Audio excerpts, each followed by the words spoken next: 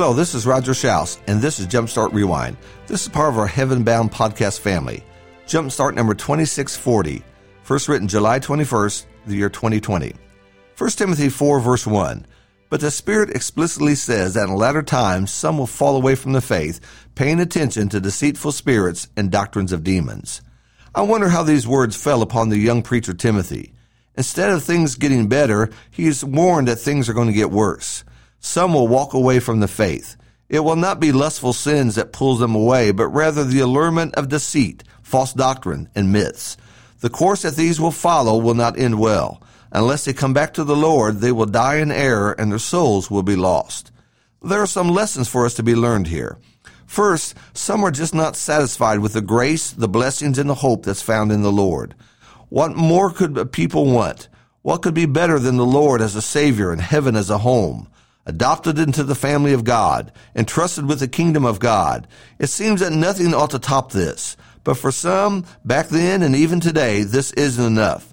They want to dabble into the unknown. They want to play God. They want to chase the superstitions. They want to mingle with the world with faith.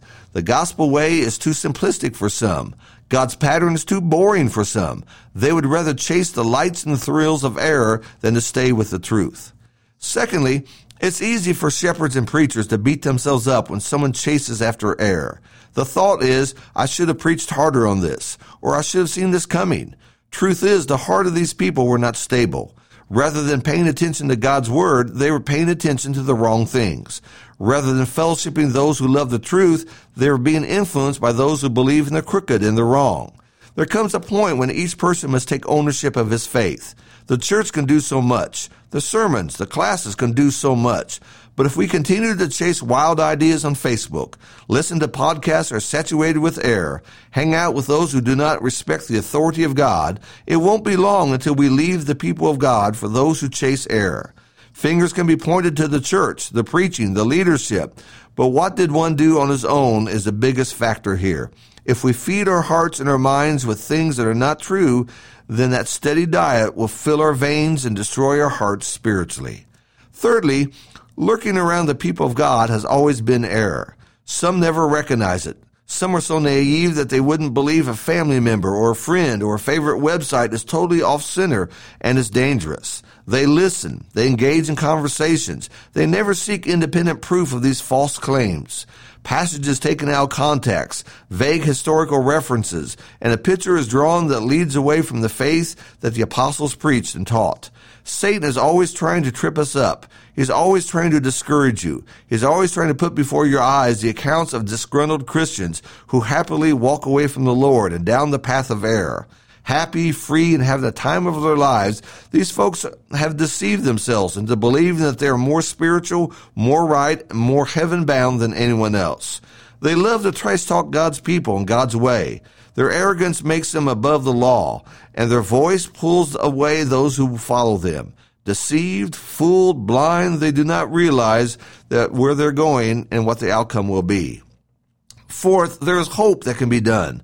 Following our verse today, Paul leaves Timothy with two prescriptions that will help the situation. First, he says, point these things out to the brethren. Let them know about the deceitful doctrines and the deceivers who spread this stuff. Timothy wasn't to sit back and watch these things take place. There was an action plan. It always involves teaching God's word. That is the solution. Get the book open and see what God says about these things. Truth always destroys error every time.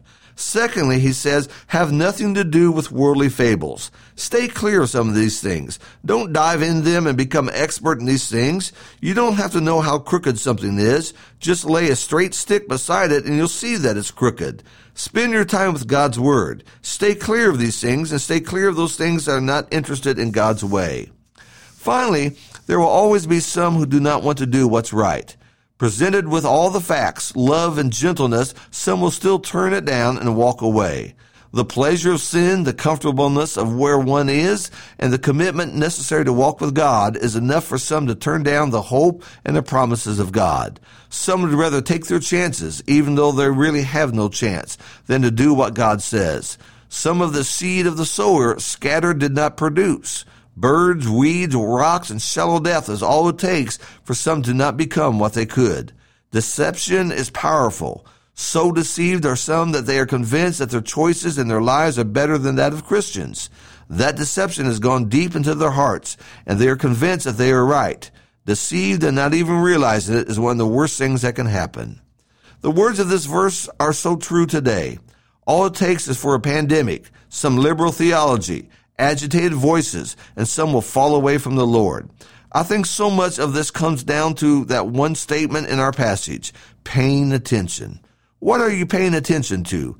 Are you giving a platform for error? Are you giving myths and speculations and doubt room in your heart? Are you looking at these things? Or are we, as we should be, focusing upon the Word of God? Pay attention to God. Pay attention to what God says. That's what this really comes down to. Error can look right and still be wrong. So what are you paying attention to? What are you allowing to enter into your heart? These are some things we need to consider. Thank you so much for listening.